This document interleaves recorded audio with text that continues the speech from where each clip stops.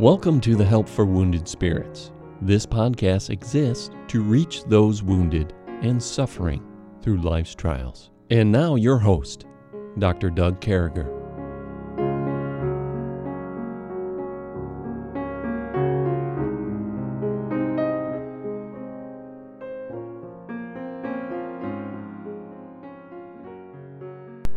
Well, it's great to be back with you folks. And this morning we're in the last chapter that does not involve God speaking with Job.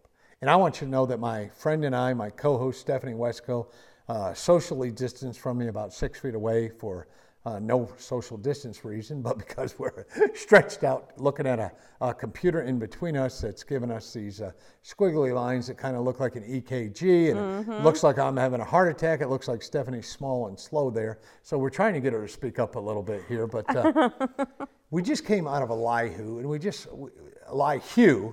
learned some important lessons. We learned in the last podcast, you don't have salt on caramel. You don't go out and, it's all about God is great and we're not. That's what I got out of the last chapter. Yeah. It's not, and again, we keep on saying, I'm not hard on Job. I'm not hard on Mrs. Job. I am hard on Eliphaz, Bildad, and Zophar because I thought they could have been better to Job. But here we are with Elihu. And Elihu, I believe, obviously all of these guys were sent from God. They're in the Bible here. But I think Elihu had to come along, first of all, as a friend of Job, like a mediator, to say, hey, this dude's going through a lot. But then to get to the point where he explains how God is just, God is real, God is present, even when he doesn't feel like he's there. God is always here. God never leaves us. He never deserts us. He never fails us. He never lets us down. And I think that's all important with what we're talking about here. Because now we get to chapter 37. But anyway, so here I am with Stephanie. So Stephanie, catch us up. We've been at Camp Joy for a while. They've been gracious. This is a wonderful camp, friendly camp, beautiful lake, great director, great staff, great people. You never know who you're going to run into. So what's it been like for you? Camp Joy's been an awesome place. This is where I came from my first PTSD camp. Never dreaming in a million years that I would come back next year, come back this year, part of Wounded Spirits and working with the team here. So it's been an amazing 10 days. It'll be 10 days, 9 days. 10 days, 9 days. Being away from home. And so Emmy's very ready to get home. She told me this morning, I'm ready to go home. And I said, we're going home tomorrow. She's like, I want to go home today. I'm like, well, I'm sorry. We have one more meeting tomorrow. And so, but it's been a great week. The kids love it here. They just, if you ever get a chance to come here for a retreat, you got to come. It's a place of healing. It's a place of peace. Camp Joy, awesome. Healing, they go together for Stephanie. They go together for me.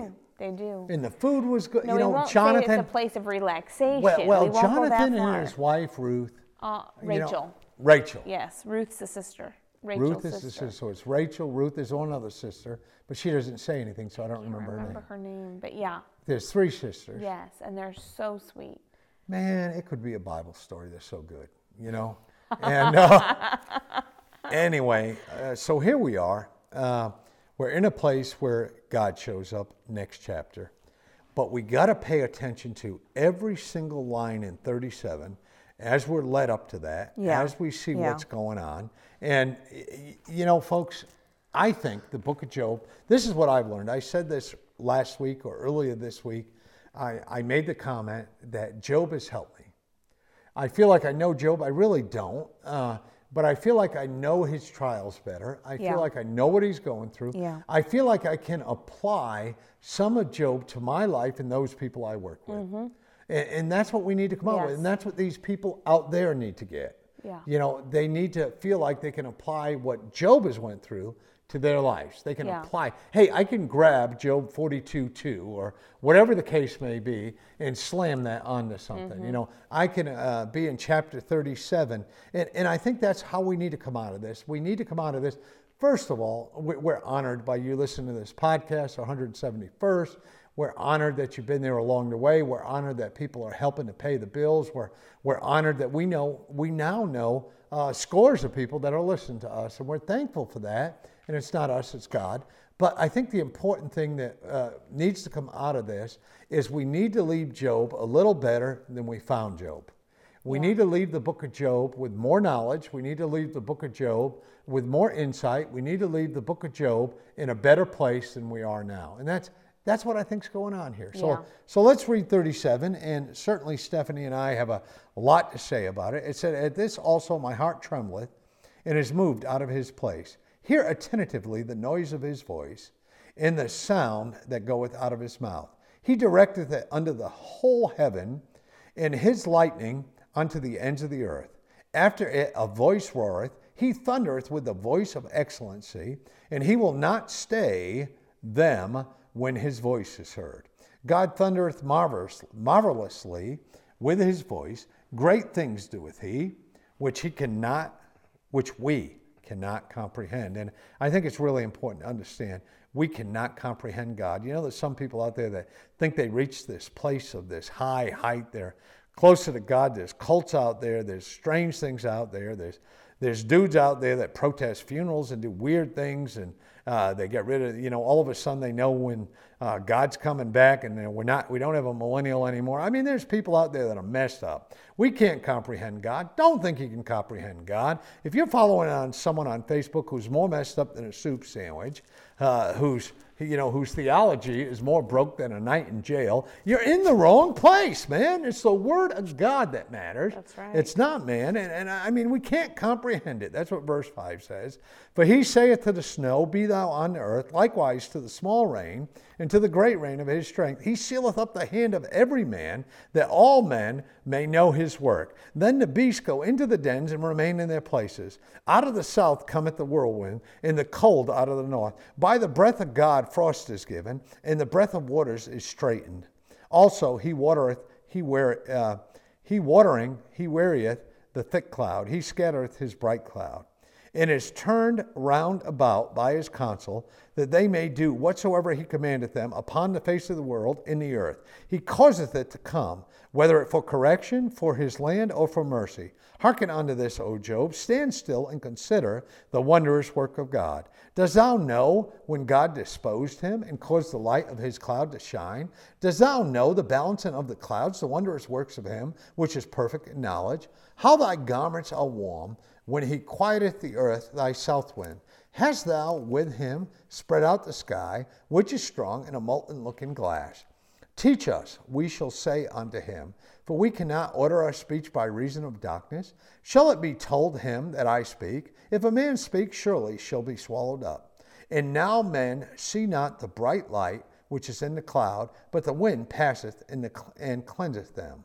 Fair weather cometh out of the north, and God is terrible majesty. Touching the Almighty, we cannot find him out. He is excellent in power and in judgment, and in plenty of justice. He will not afflict. And I mean, people should circle that. They should underline it. They should put an arrow at it. They should put some writing over there in the uninspired part, the white part, and say, look at this, read it twice, read it 3 times. Yep. And then men do therefore fear him. He respecteth not any that are wise of heart. Not any that are wise of heart. Men do therefore fear him. I'm going to read it again. He respecteth not any that are wise of heart. So, we're coming to the end of Elihu, and man, he's got a lot to say. Yep. He's talking about things that are going on, and I want you to know, whenever I see Stephanie go into the New Testament over here, she's got a verse to throw at us. It's going to help us with this. So we're just going to pour it right over to her. What do you think, Stephanie? Well, I think this whole chapter, Elihu has done this whole time he's talked. Yeah. But Elihu really, honestly, does have an incredible knowledge of God. Whoa. And it truly is like God is letting him introduce him to Job. It is. It's almost like a biography is being read. That's kind of how I feel. And it's incredible because Elihu, this is not, Elihu doesn't, our introduction to him is, he's from this family of Ram. there's not a lot given to us about him, that he knew Job ahead, but this guy knows a lot about God. And it's interesting that Elihu has a fear of God. I think that's what I'm getting here out of this chapter, is that Elihu has a very healthy, real fear of God. I picked up something that was black, and it was a bug. And she was talking, so she saw me shaking off. Sorry about that. Anyway, go ahead. No. Please. And so because Elihu has this fear of God, Yeah. he's coming to Job, challenging him with, Job, do you really fear God? And we know Job did, because that's how God describes him at the beginning of the book. Yeah. But Job's been through trials, his brain's been played with, and Elihu's reminding him of who God is. Yeah. And Yeah.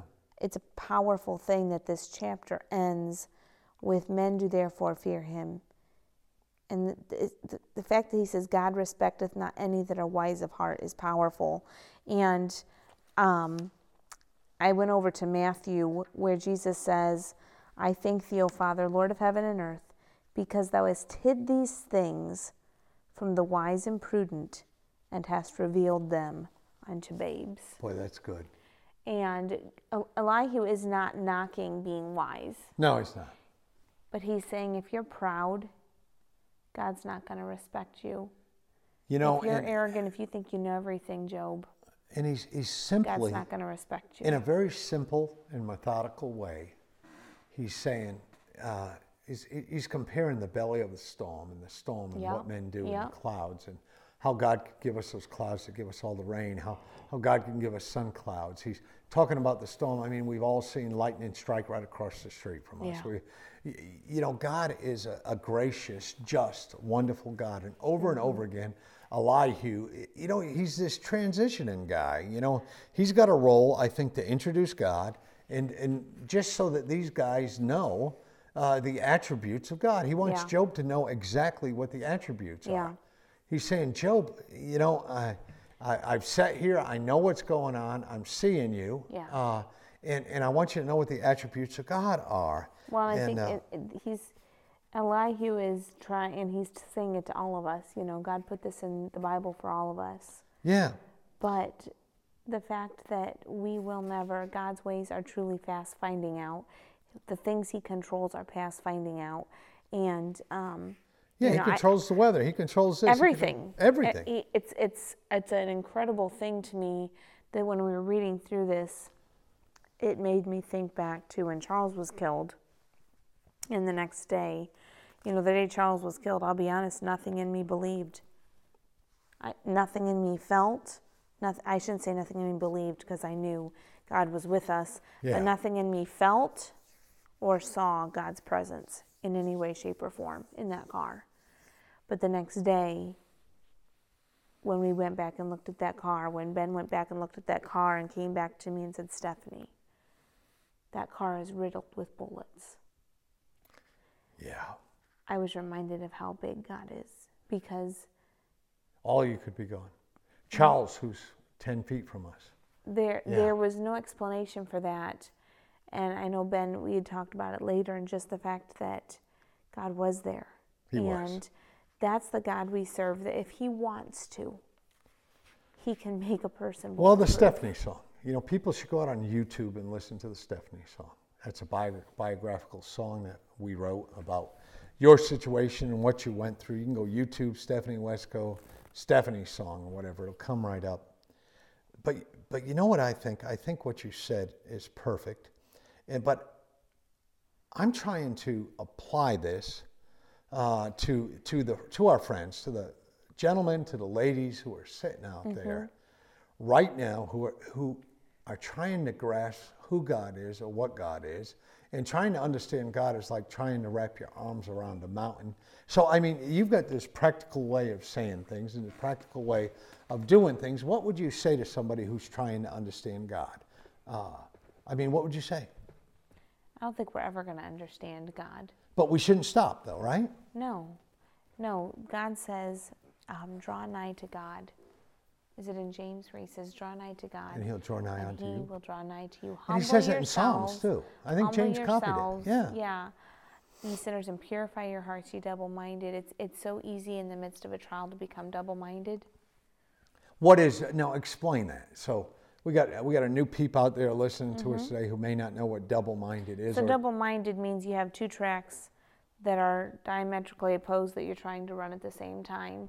And so in other words, you cannot be talking about God being unjust, unfair, this, that, and the other, while at the same time saying God is just and fair. And that's what a double-minded man tries to do.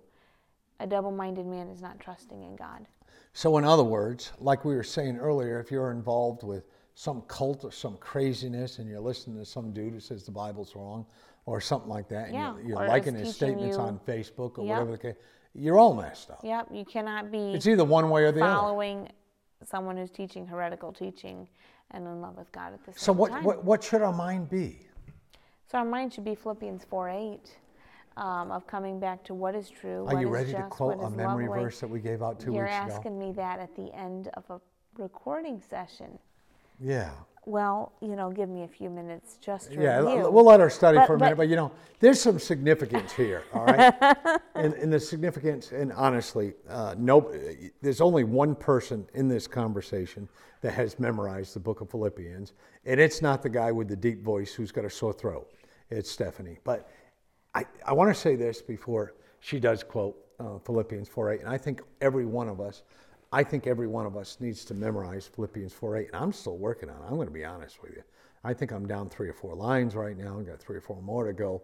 But here's what's confusing me, and not confusing me, what has confused me in the past, and I want to help these folks with, is just because somebody says God is something doesn't mean he's that way. No, we have to be a Berean. Yeah. Paul went to Berea, and God says that they were more noble than those at Thessalonica because they searched the scriptures daily to find out whether the things Paul was teaching them was really the truth. And I was just looking here in Philippians, and I'm thinking part of our question is answered here as far as if we're in a Job place where life isn't making sense, where Paul says, rejoice in the Lord always, and again I say rejoice. Let your moderation be known unto all men. The Lord is at hand. Be careful for nothing, but in everything by prayer and supplication, with thanksgiving, let your requests be made known unto God, and the peace of God, which passeth all understanding, shall keep your hearts and minds through Christ Jesus. And then, Paul says, finally, brethren. Finally. Whatsoever things are true, yeah. Whatsoever things are just, whatsoever things are honest, whatsoever things are pure, whatsoever things are lovely, whatsoever things are of good report, if there be any virtue. And if there be any praise, think on these things. And I mixed up just and honest. But that is, and I think Elihu has just given Job and all of us things to think about. And I think the more we realize how awesome, and I don't mean awesome in a cool sense. I mean awesome in a breathtakingly majestic awesome only fits sense. God or something God does. I agree. When we come to that point of realizing who he is and what he's done for us, Job didn't have the cross to look to. He didn't have that Savior to go to the way we do. Yeah. And when we get our focus off of us, and onto who God is and how big he is. He's big, he's huge. It changes our prayer, it changes our focus, it changes our reason to live. And quite honestly, because the devil, Job's 3 friends had been used by the devil. Yeah. They were a part of the devil's attack on Job. Yeah. Because they attacked him so heavily mentally. Yeah. And if there's someone listening who is in that position where they feel under the gun from every direction. Yeah. Go to God's word. Make that your lamp, your light, your focus, your meditation, your filter for your mind. All of those things, because that's how you get to know who God is through his word. Yeah. And that is how your heart and mind will be filled with that peace. And God, the world won't give us that peace. The world will give fear. The world will give confusion. The world will give that false guilt, and it'll fill you with all these things that'll give you pride. Yeah. God's word will give you all of the opposites. God's word will do you right. So It will. So a day for a lady who's going through PTSD, or a day for a gentleman who's going through PTSD. You've woken up, you've had your nightmares, you've had whatever it is. Maybe you had a flashback, you're a born-again Christian, you're getting better. What should the day look like? Well, for me, those days start out with crying out to God. Yeah. Probably crying and crying out to God at the same time. Yeah. And knowing that I have a Savior. You know, I love that Jesus lets us know that He's touched with the feelings of our infirmities. Yeah. And we have a Savior that Job only could look forward to. Yeah. He's our Savior by name. Yeah. And the fact that we have a great shepherd who's there to guide us and to restore We our do. soul. Yep. And you have to go to His Word. Yeah. Go to His Word to be restored first thing. And then you're dealing with the kids, you got laundry, you got knuckleheads, you know, with 8 kids, okay? Just saying this, 8 great kids, they're great kids. I don't know any other 8 kids in a family that are better than her kids. Her kids are at least as good as any other kids, but the kids. And the kids go crazy, and the kids, how does somebody with PTSD, they're hypervigilant, you're hearing 10 voices at the same time. Really, it's only 8 in your case. No, because there's normally texting or phone calls Text and a phone call. going on. How do you slow everything down? How do you, how does everything get slowed down? How do you do that? How do you stop the noise? That is a good question, Doug. Well, I think So we may have to get back to you on that, we may folks. have to. For me, does it always get slowed down? No. And I don't honestly have all the answers on this because I'm in a learning process too. Yeah. But for me, the best solutions to slowing down is, if I'm ready to lose it, to take a minute, take a breather, step outside. Stepping outside changes things. And listen to the birds. There was a few, I don't know if it was a month or so ago with the pandemic, and I just went outside for about half an hour, and I watched the butterflies on the butterfly bush. You know, I got a butterfly And- bush because you have a butterfly bush. That's right. Yeah. And just listen to the birds. Yeah. And it was like God said, Stephanie, if I created all of this, I if can I take care created of it. all these little bugs that you're watching right now, these insects that are bringing you so much joy just to watch them. I mean, watching the hummingbirds, just watching God's creation. And I think that's what Elihu is bringing Job back to, is Job, you just don't fear a God who's a God. You fear the creator of the universe. You know the creator of the universe. And don't you think that He is in control Yeah. when He's done when He can do all these things that Elihu talks about Him doing? And that's what the Lord reminded me of when I was outside that day, that in the end, He was still in control. Praise and God. even though everything in me that day, and I honestly don't even remember today why I was freaking out so bad that day, but coming back to God is God, and He is faithful, and He is in control. And God is God and we're not. Let God be God. Yeah, do what David did. Go meditate on the heavens declaring the glory of Let God. God be God. Yeah. If I get anything out of Job's study so far, let God be God. You know, I mean, boy, what a great message. What a great sermon title. Let God be God. What a great song. Let God be God. You know, we're going to do that, Charles. Write that down. But here we are. We're closing. I know we're running a little long. We got like 30 seconds. But it's important that I turn you to the book of Matthew, chapter 6. Therefore, I say unto you, take verse number 25. Therefore, I say unto you, take no thought for your life, what you should eat or what you should drink, nor yet for your body, what ye shall put on. It is not life more than meat, in the body than raiment. Behold the fowls of the air, for they sow not, neither do they reap, nor gather into barns, yet your heavenly Father feedeth them. Are you not much better than they? Which of you, taking thought, can add 1 cubit to his stature? Well, I think, wouldn't you add an inch or two to you if you could? Most definitely. Yeah. And why take your thought for your raiment? Well, maybe not 2 cubits. Maybe just like half a cubit. Well, I think if you were complaining, here we go off somewhere when we're trying to finish up, but this is important. She was complaining while walking today about my leg length. There's multiple people out there. She could have picked on someone else. There's an entire group of people walking up and down the street. But consider, this is it. Why take ye thought for your You're raiment? the tallest.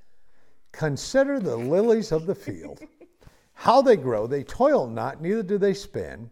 And yet I say unto you that even Solomon in all his glory was not arrayed like one of these. Hey, we're not even as good as the lilies in the field. Wherefore, if God so clothed the grass of the field, which today and tomorrow is cast into the oven, shall he not much more clothe you, O ye of little faith? Therefore take no thought, saying, what shall we eat, or what shall we drink, or wherewith shall we be clothed?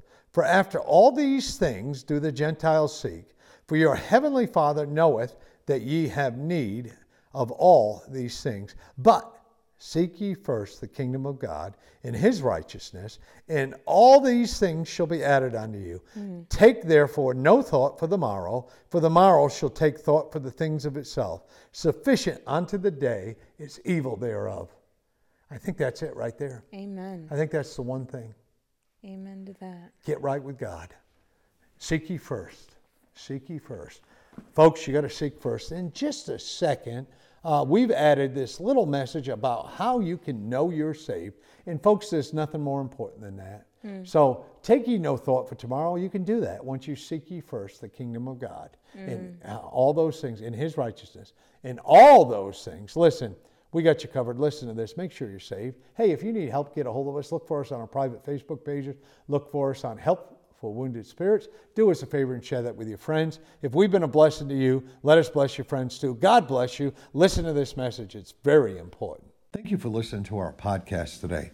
One of the more exciting things about our ministry is being able to tell people how they can know for sure they're saved and believe in Jesus Christ and spend eternity in heaven. The Bible tells us there's 4 things we need to know to be saved. The first thing it tells us is we're all sinners. The Bible says there are none righteous. It says that everybody in the world is a sinner. The second thing that the Bible teaches us is there's a price on sin. The Bible says for the wages of sin is death. The third thing, and the good news that the Bible teaches us today, is it says, but God commendeth his love toward us. While we were yet sinners, before we were even born, Christ died for us. So we can know we're a sinner. We can know there's a price on sin, but thank God that Christ died for us. Then the Bible says we must speak it in our mouth and believe it in our heart, that all we need to do is pray to God, believing in our heart that Christ has died for our sins, and ask him to save us in Jesus Christ's name. And you know what, folks? He will. If we can do anything to help you in that area, please send us a message. Thank you very much for your time.